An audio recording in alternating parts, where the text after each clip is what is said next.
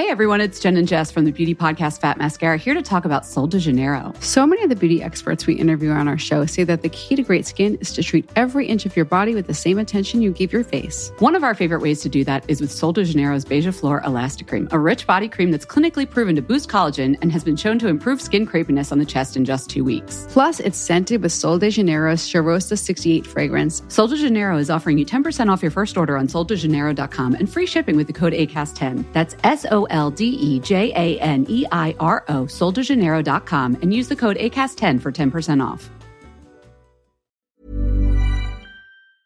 Daniel Redgert heter jag och du lyssnar på Tankar om. Jag är en people pleaser liksom.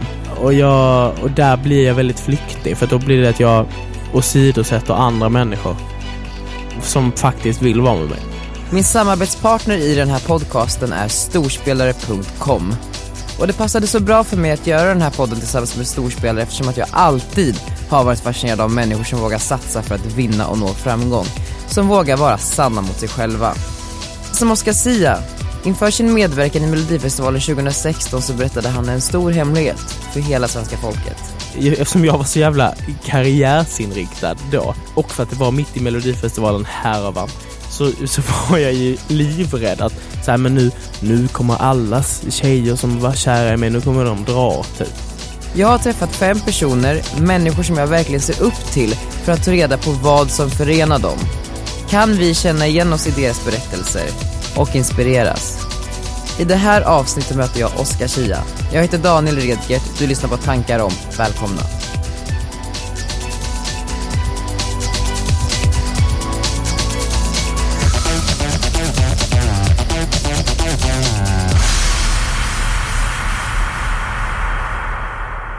Hej Oscar Sia och välkommen till den här podden.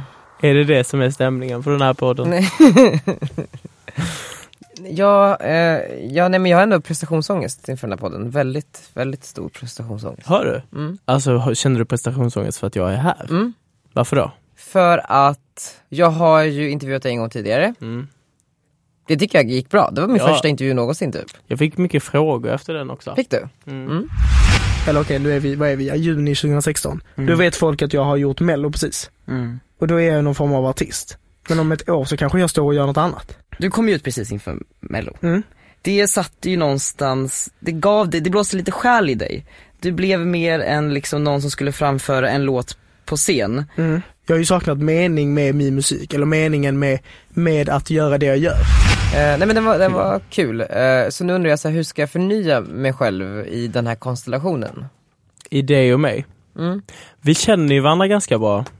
Jag har umgått ganska mycket de senaste månaderna. Så att det är väl det konstigaste i intervjuer. Men hur skulle du säga att du har, sen sist i intervjusammanhang, vad har hänt med dig? Jag tror att jag har lärt mig att hantera ångest. Det är väl det jag är mest stolt över, tror jag.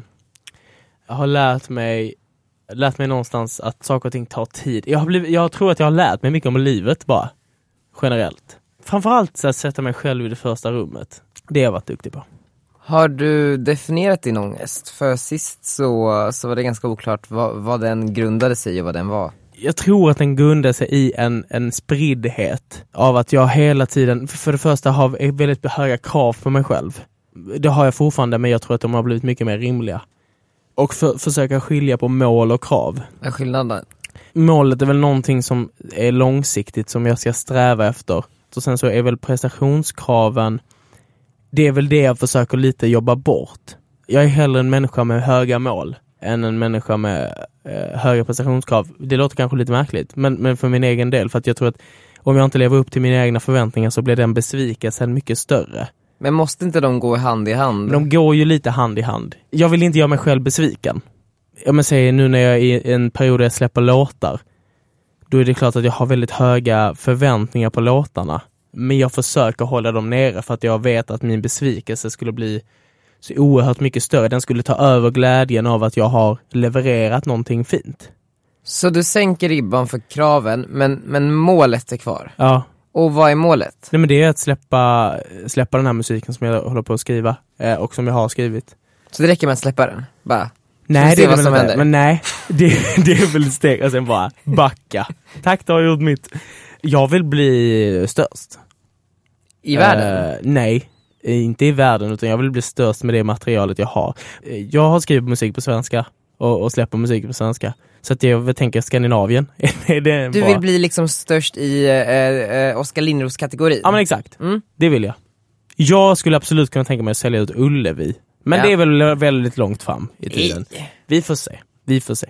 När vi pratade sist, då pratade du också om att allt du gjort fram tills den punkten i ditt liv var ganska identitetslöst. Och att när du var med i Mello då 2016 med Human, så fick helt plötsligt musiken en ny, men en själ.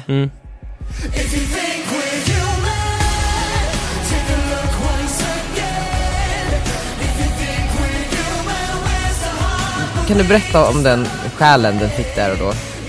Jag tror att jag hittade glädjen i musik, jag hittade glädjen i att skriva musik, jag förstod varför jag ville hålla på med musik. Jag förstod varför jag ville släppa musik och varför jag ville stå på den scenen och sjunga. Liksom. Och även vikten av att sjunga egenskrivna grejer. För att det är sån skillnad att sjunga saker som man inte kan, som man inte känner något det där lilla extra för. Jag tror att jag nu har insett att ska jag hålla på med detta, då vill jag göra det på riktigt. Det är nog bara det. Jag tror att jag bara insett så här, men det här får ta tid.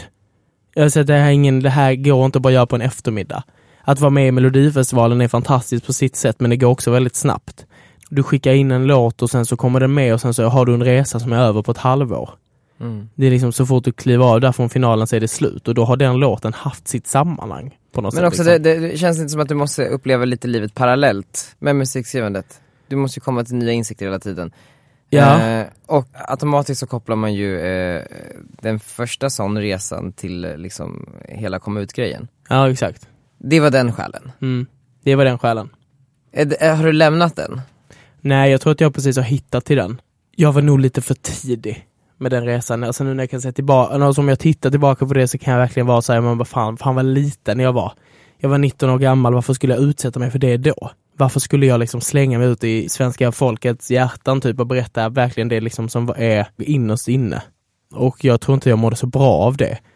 Sen ville jag göra det för att jag skulle sjunga ihop, men jag ville verkligen berätta min berättelse och även kunna hjälpa andra.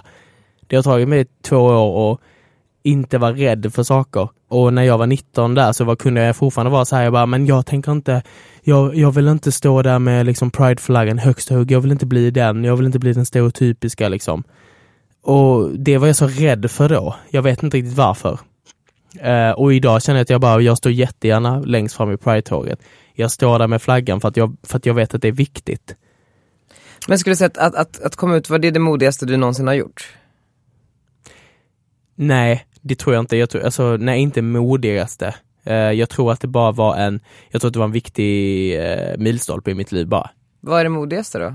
Det känns ju som att det här var ju väldigt ändå modigt. Ja. Så vad kan vara modigare? Det kanske var, jag vet inte riktigt. Men det är väl för att det blev en kanske så stor grej. Men skulle du säga att det var det mest riskfyllda du har gjort?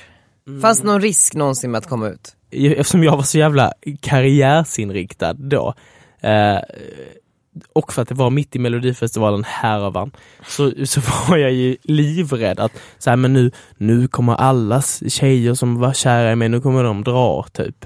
Så det var ju det jag tänkte. Det var väl det mest riskfyllda, och det var väldigt konstigt, men jag tror inte, men sen mer riskfyllt vet jag inte.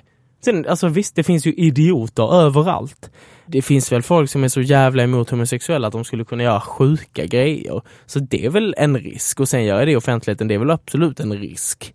Men rent personligt så känner jag att det var inte... Jag tror att jag vann mer på det själv än vad jag riskerade. Skulle du säga att du vann på det karriärmässigt? Absolut. Det skulle jag säga. Så här, jag tror att jag vann på det för att jag tror att jag fick en... Jag tror att jag fick en liten identitet, även om det kanske inte var 100% endast på grund av att komma ut. Men jag tror att i sammanhanget att komma ut och göra Human som jag hade skrivit själv i mellosammanhang, det kändes som att det blev uppskattat. Men framförallt så vann jag på det själv för att jag visste med vilken riktning jag ville ta.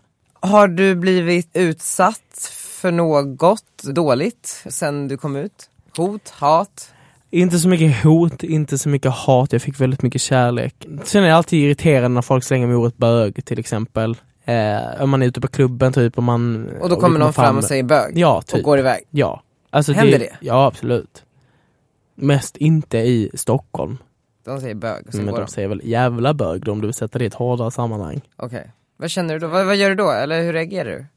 Jag bryr mig väldigt lite om den människan som är tillräckligt dum och trångsynt för att göra en ansträngning och komma fram till mig och säga jävla bög. Alltså, jag tycker synd om människan. Så att en reaktion skulle inte vara värt någonting. Men du, som vi pratade om, det var ju, komma ut, grejen var lite den själen. Men nu känns det som att du ändå är inne på någonting annat här i liksom nya musiken. Ja, precis. Efter Human så var jag väldigt, då kan man lite säga att den själen förstörde mig och jag inte riktigt visste att jag skulle gå vidare från det. Du var där och tragglade i 2 år. Jag var där och tragglade i 2 år, det var jag. Och jag skrev på engelska, jag tänkte att dejtade parallellt. Jag dejtade, försöker ta mig igenom. Nej, jag började skriva på svenska då för typ i 1 år sedan till det här albumet. Och det började väl slå långsamt. Klart jag släppte en singel, nu kommer en andra. Det var väldigt bra den första singeln. Tack så mycket. Fan, och jag blev jätteglad för att du kom på min releasefest. Nu släpper jag en till som heter Kyss mig slowmo. Och den... Ja. Porrigt. Tycker du? Ja, men jag får upp bilder. Men den är lite porrig. Det är den. Och den är väl ett sånt exempel. Eller den tror jag att den har jag skrivit och ramat in lite min känsla inför förhållanden som jag haft i 2 år. Att lite så här, varför man ska träva hela tiden. Jag är så jävla trött på människor som inte riktigt kan veta. Och jag tror att jag är en sån människa, absolut. Men just när det gäller att så här, vara lite intresserad så har inte jag riktigt förstått. Jag förstår inte riktigt att saker och ting kan ta tid när det gäller det. Utan jag är lite såhär bara, men vadå, vi sågs ju igår kväll och sen så, vi hånglade ju, inte vi typ tillsammans nu? alltså jag är inte, nu överdrev jag väldigt mycket, men jag tror att jag kan vara lätt, är det en människa som jag fattar lite tycke för så blir jag lätt inkastad i det. Men känslomässigt. Och det handlar den låten om att så här, inte ha några hämningar och bara slänga sig ut. Men blir man inte också helt oförstående inför den andra personen som verkar arbeta väldigt segt? Ja. Jo, jag blir jätteoförstående och jag är ju en extremt analytisk människa och har fortfarande min ångest. Så att det blir ju, om man ska gå lite djupare i det så blir jag ju väldigt osäker. Men jag jämför ju mig hela tiden och det tar tid för mig att hitta en styrka i det. Det tar tid för mig att hitta tillbaka till mitt egna självförtroende på något sätt. Och jag tror att jag lägger mig mycket i den här personens händer och blir jävligt rubbad. Kan du berätta lite om det, läsa upp texten till den nya låten? Ja, det kan jag. Jag vet jag verkar full och desperat. Vi sa vi skulle hålla det i sängen, men om vi väntar vi för länge. Jag kanske sabbar allt nu. Ja, jag vet jag verkar full och desperat. Vi sa vi skulle hålla dig i sängen, men om vi väntar vi för länge. Då handlar det ju då att det är, ni har pratat om att det här ska strictly vara sexuellt. Men så vill du ta det lite längre. Ja, så kan man tolka det. Och det är väl det enda sättet att tolka det. Ja, det är det. Det finns ju inte jättemycket utrymme för tolkning i de där 2 raderna. Låt mig komma in i rollen som svår människa. Låt mig göra det, Daniel. Är det ofta så att en person som du träffar sexuellt vill att det ska stanna där, men du vill ta det längre? De vill liksom bara ha kroppen, Oscar, inte personen. Nej, det tror jag inte. Alltså, jag tror att jag har för det första inte jättemånga sådana förhållanden och har inte haft. Jag vill inte ha ett förhållande. Jag är inte intresserad av ett förhållande just nu. Och har inte varit det på länge. Men jag vill gärna ha någon som jag kan dela någon form av vardag med. Och jag vet inte riktigt hur det är väl ett förhållande. Jag vet, och det är därför jag vet inte hur det skulle se ut. Jag har väldigt svårt att se det framför mig, för jag tror att jag fortfarande är för flyktig för att kunna vara så här. Det är du och jag nu och det är du och jag för alltid. Och det är väl så här, det handlar också den här låten om lite grann. Att man vill att det ska gå snabbt, men det är någonting i den här människan som är lite så här, men kom igen. Nej, men jag märkte en sak med dig, att du är ju att du när det inte liksom är roligt eller spännande eller intressant så, du sticker ganska snabbt, och det kan ju vara från andra sammanhang också. Ja. Det kan ju vara att vi har någon middag alla kompisar och sen drar du är borta för det var något annat som kallade. Jag vet, och det här har varit ett stort problem, framförallt liksom mellan mina nära kompisar. Och det tampas jag med och jag försöker lära mig hela tiden. Jag har väldigt svårt att kunna vara här och nu. Jag har väldigt, väldigt svårt att kunna vara lugn i att men nu är det kul. Oskar, här är det människor som tycker om dig och du tycker om dem. Var där då. Jag letar hela tiden efter någonting annat att göra. Jag letar hela tiden efter något bättre. Och jag har också väldigt svårt att ta hand om mina nära kompisar. Jag blir väldigt mycket bättre. Jag är en väldigt social människa. Jag har väldigt lätt att knyta kontakter. Jag har väldigt lätt att komma nära människor. Och jag tror att jag har lätt att få människor att känna att de har kommit nära. Jag är en people pleaser liksom. Och där blir jag väldigt flyktig. För då blir det att jag åsidosätter andra människor. Som faktiskt vill vara med som dig. faktiskt vill vara med mig. Jag tror att jag är också extremt anpassningsbar. Och jag är trött på att vara anpassningsbar. Jag vill inte vara anpassningsbar. Jag vill inte ändra mig för att någon annan ska tycka om en. Och det försöker jag lära mig av. Och det försöker det är jag bra inför förändra. ett eventuellt förhållande. Kompromissa lite grann. Ja, det är bra. Kompromissa. Jag vill inte kompromissa om saker. Jag är så jävla trött på det. Drömmer du om din framtida familj? Ja, det gör jag. Hur ser den ut? Jag vet inte. Alltså, jag vill gärna ha barn. Du ser ingenting framför dig. Stäng ögonen och Jag vad ser du nu? Men jag ser ett hus.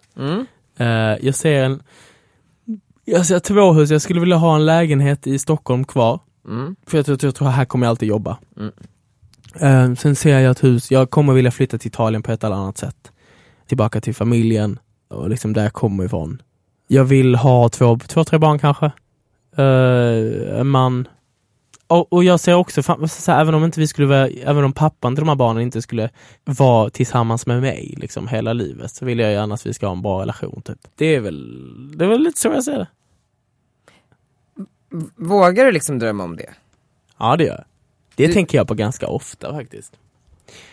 Men jag har kommit längre. Alltså jag är liksom. Jag är också jag tror att jag kommer få barn typ när jag är 40. Det tror jag. Men du är övertygad om att du kommer få barn? Ja, det är. Är du övertygad att du kommer hitta kärleken i ditt liv? Ja, det är. När är tiden tror du att du träffar honom? Men kanske runt 30 kanske. 28, 29.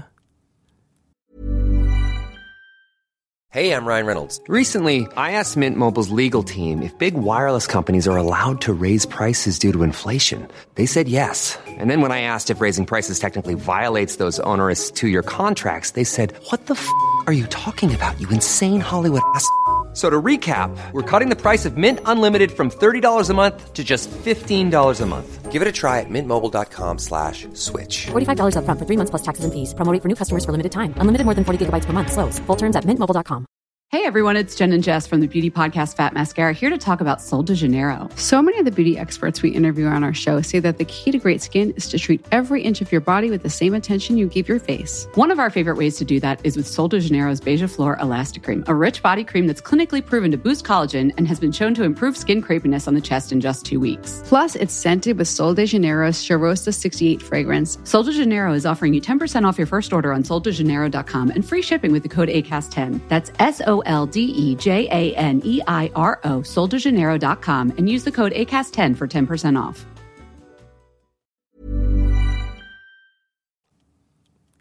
Det känns som att det händer någonting i mellovärlden just nu. Eller så här, mellovärlden som är på väg bort från mellovärlden. Det är en kamp lite grann som typ du och Molly Sandén har blivit lite frontfigurer för. Förstår du vad jag menar? Alltså du menar lite att man alltså att inte vara med i Mello. Men ni jobbar ju på det, på imagen. Alltså jag ser mig lite som att musiken är ju det mest väsentliga. Det är det. Och det jag vill skriva och släppa, det blir det viktigaste för mig. Och sen i vilket sammanhang är väl lite så här beroende på vad som passar. Jag tycker Melodifestivalen är ett skitkul koncept. Jag tycker det är asroligt att vara med. Även om det är det jobbigaste jag också har gjort. Vad jag känner är väl bara så här, jag var med 2016 med Human, det var min låt. Det var liksom den låten det var min mellolåt. Jag har väldigt svårt att se vad jag skulle komma tillbaka med. Jag har väldigt svårt att se vad jag skulle vilja berätta då i det sammanhanget. Jag tänker allt runt omkring istället. Alltså så här, ni har ju båda Instas. Nu gör ni små ramar och Det är liksom... Små ramar. Ja men du vet såna här färgglada ramar gör ni ju ibland. Det är lite coolare. Benjamin Ingrosso gör också sånt. Ja, det var... Ja. Nej, jag vet inte. Jag är väldigt så här, jag är väl inte ny med det här med sociala medier, det skulle jag absolut inte säga. Men jag har så svårt att... Nej, jag vet inte. Det är så här, det tar min energi lite grann. Lite jobbigt. Det är jobbigt, men sen Instagram till exempel, alltså dessa sociala medier för mig är det har blivit en väldigt så ångest. Jag har så svårt att kunna acceptera situationen av att jag är så beroende av Instagram. Jag är så jävla beroende av Instagram. Mest liksom alltså jag vill gå in och titta hela tiden. Och jag märker liksom hur jag... Men för att jag är beroende, det har blivit ett mönster i mitt liv. Men vad är det som är spännande med Instagram? Eller då nej men det är det, jag tycker inte att det är så spännande. Utan men det har bara blivit att man går in och kollar så fort man är inne på telefonen. Du svarar på ett sms, går också in på Instagram och kollar. Och jag är väldigt, och jag märker det själv, alltså för mig blir det jävligt destruktivt i så här, jag lägger ut stories för att kanske liksom upplysa mina följare om att det har hänt något eller så här, att jag har släppt en låt eller kolla på det här eller promota mina kompisar. Men också så kanske jag går in för att jag vill lägga ut en story för att jag vill imponera på någon till exempel, eller jag vill visa, men kolla jag är här nu, och kanske göra någon som man är lite kär i eller vad som helst, lite avundsjuk. Det har liksom blivit så. Ja, det har blivit superdestruktivt för mig. Jag hatar det. Och jag tycker att det är så här, jag jagar likes. Alltså det blir så jävla skevt i min verklighetsuppfattning någonstans, att så här, det som händer på min telefon är det som är min verklighet. Framförallt med den nya algoritmen. Ja, vad är det för något? Jag har inte förstått. Sjunker du eller ökar du following? Ja, jag tror att jag sjunker. Det är nya algoritmen. Och det blir väldigt jobbigt för en person som söker likes. Ja, det blir det. Nu har jag släppt lite på det, jag bryr mig inte så jättemycket. Och det är väl skönt. Men jag skulle helst vilja ha jag pendlar lite från att jag bara, fuck it, jag lägger upp en bild på en sko och så får det vara, till att jag bara, men jag tycker om att lägga ut fina bilder, jag tycker om att redigera lite, jag tycker om att det ska se lite snyggt ut. Jag blir lite skadad på det sättet också. Så att det, har du någon Insta-förebild? Jag följer så lite kul människor, tror jag. Jag tycker Hanna Hellqvist, min kompis, är väldigt rolig. Hon är väldigt skön. Det estetiska. Ja, du menar estetiska. Formspråket. Nej. Det var något tag jag var väldigt Harry Styles hade ett fint formspråk på sin Instagram ett tag. Nu vet inte jag riktigt hur det ser ut så länge. Det är så att man möts hela tiden av ny. Alltså du vet, när jag vaknar på morgonen så får jag gå in på min Instagram, så får jag upp något superdeppigt inlägg om någon historia som någon berättar. Som jag säger bara, det här är så jävla viktigt, men jag vill inte att min Instagram ska bli till det här. Alltså jag vill inte vakna på någon och känna en stor depp över att så här, någon berättar en superstark historia. Och det är liksom, det känns som att det har eskalerat lite i ett forum där det bara ut med allt. Och jag känner verkligen att så här, mötet mellan människor har försvunnit lite. Alltså, bara det är så här att man smsar typ inte så mycket längre. Utan det är liksom, man kommenterar på Instagram eller skriver någon DM. Alltså, ringer ännu mindre. Alltså, jag låter så jävla gammal nu. Men jag saknar lite mötet med människor. Ja. Har du kvar sms:et som du skickade till din mamma och pappa när du skulle komma ut? Nej, just det har jag faktiskt har inte. Du inte? Nej, tyvärr. För när du kom ut så skickade du då ett sms. Tyckte du var praktiskt. Vad stod det i smset? Det stod med eller mindre, hej, jag är homosexuell. Punkt. Ja, det är fint. Typ så. Ja. Det var för att jag började höra, det var kompisar till mig som bodde i Malmö som sa att liksom mammorna hade suttit och skvallrat lite på under kaffet. Och det fick jag reda på då. Och då kände jag att jag bara, för att jag hade gått på studentbalen med min tjejkompis. Och då hade det varit lite så här, ja men gud, ska Oskar gå med henne? Han är ju homosexuell, har jag hört. Men vadå, så vilka hade hört det? De andra mammorna? Liksom. För att dina kompisar, de unga kompisarna i din ålder hade skvallrat? Ja. Och det var väl inte, för just det var inget konstigt. Men när de började så här, när jag kände att så här, men nu blir det någonting som man pratar om i vardagen, liksom bland min umgängeskrets, då kände jag att jag bara, men nu kanske det är bara om jag säger till mina föräldrar så att inte de hör det på kaffet. Liksom. Så du berättade för dina föräldrar efter du berättade för dina kompisar? Ja. Ja, gud ja. Alltså, och det var det enda jag gjorde. Sen det var aldrig så att jag skrev till mina syskon eller någonting. Och jag skrev inte till min mormor. Jag tror att min mamma skickade ett mail, som man gör tydligen. Till släkten och så. Superkatolsk? Ja, superkatolska släkten. Men det alltså, ingenting har varit ett problem. Inte du kommer till helvetet? Nej. Nej, verkligen inte. Och gör jag det så kommer jag trivas så bra, för det kommer vara väldigt många andra homosexuella med. Så det är så här, nej, det var aldrig något problem. Det var väldigt avdramatiserande. Hur länge liksom samlade du mod för att skicka det här smset? Var det liksom år? Egentligen så måste ju, från den dagen man inser till att den dagen man berättar. Det var väldigt spontant, alltså nej, det var extremt. Jag hade aldrig tänkt göra det, utan jag var mest så här, det var väldigt spontant, för jag satt, det var en sommar 2015, så satt jag, det var kanske inom loppet av 10 minuter. Var det brusat? Där jag hörde, nej, jag tror inte det var på eftermiddagen för mig. Nej, men det var för att då fick jag höra det här, att den hade sagt detta och detta, så då var jag så här, bara, men skitsamma, nu måste jag också berätta. Så då skickade jag ett sms. Och svaret var? OK.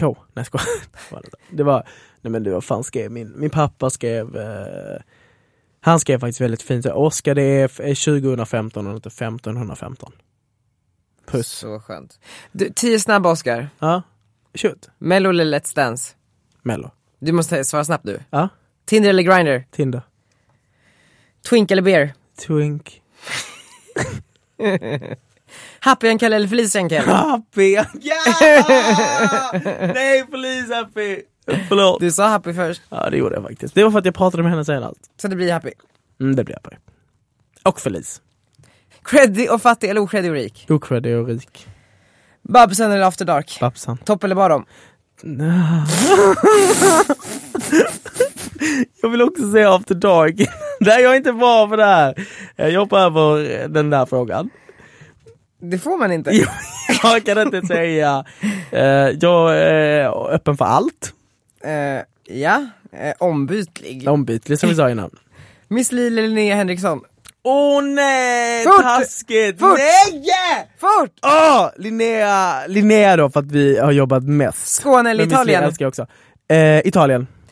Rödgrön eller Alliansen? Mitt emellan står jag stabilt. Men det går inte. Det går visst det. Jaha, vad är man då? Centern?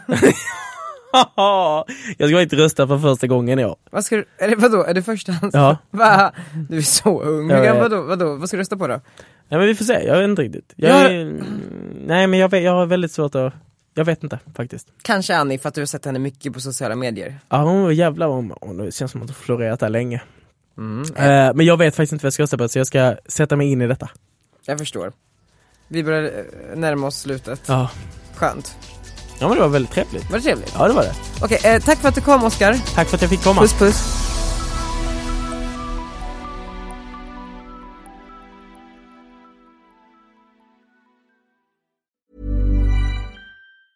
Hey everyone, it's Jen and Jess from the beauty podcast Fat Mascara, here to talk about Sol de Janeiro. So many of the beauty experts we interview on our show say that the key to great skin is to treat every inch of your body with the same attention you give your face. One of our favorite ways to do that is with Sol de Janeiro's Beija Flor Elastic Cream, a rich body cream that's clinically proven to boost collagen and has been shown to improve skin crepiness on the chest in just 2 weeks. Plus, it's scented with Sol de Janeiro's Charosta 68 fragrance. Sol de Janeiro is offering you 10% off your first order on soldejaneiro.com and free shipping with the code ACAST10. That's SOLDEJANEIRO, soldejaneiro.com, and use the code ACAST10 for 10% off.